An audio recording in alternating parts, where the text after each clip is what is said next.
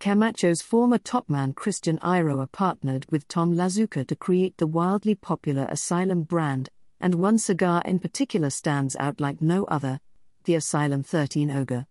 Big, bold and sure to get any crowd buzzing, the Asylum 13 Ogre has become a legendary smoke that is pure over-the-top cigar smoking entertainment.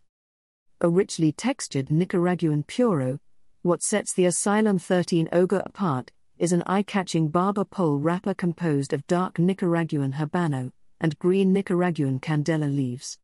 A complex, medium to full-bodied experience built around an incredibly diverse mixture of flavors. While the Asylum 13 Ogre is available in a plethora of the line's famously oversized offerings, it is the 7x38 Lancero that has become a bona fide aficionado favorite. Handmade in Nicaragua.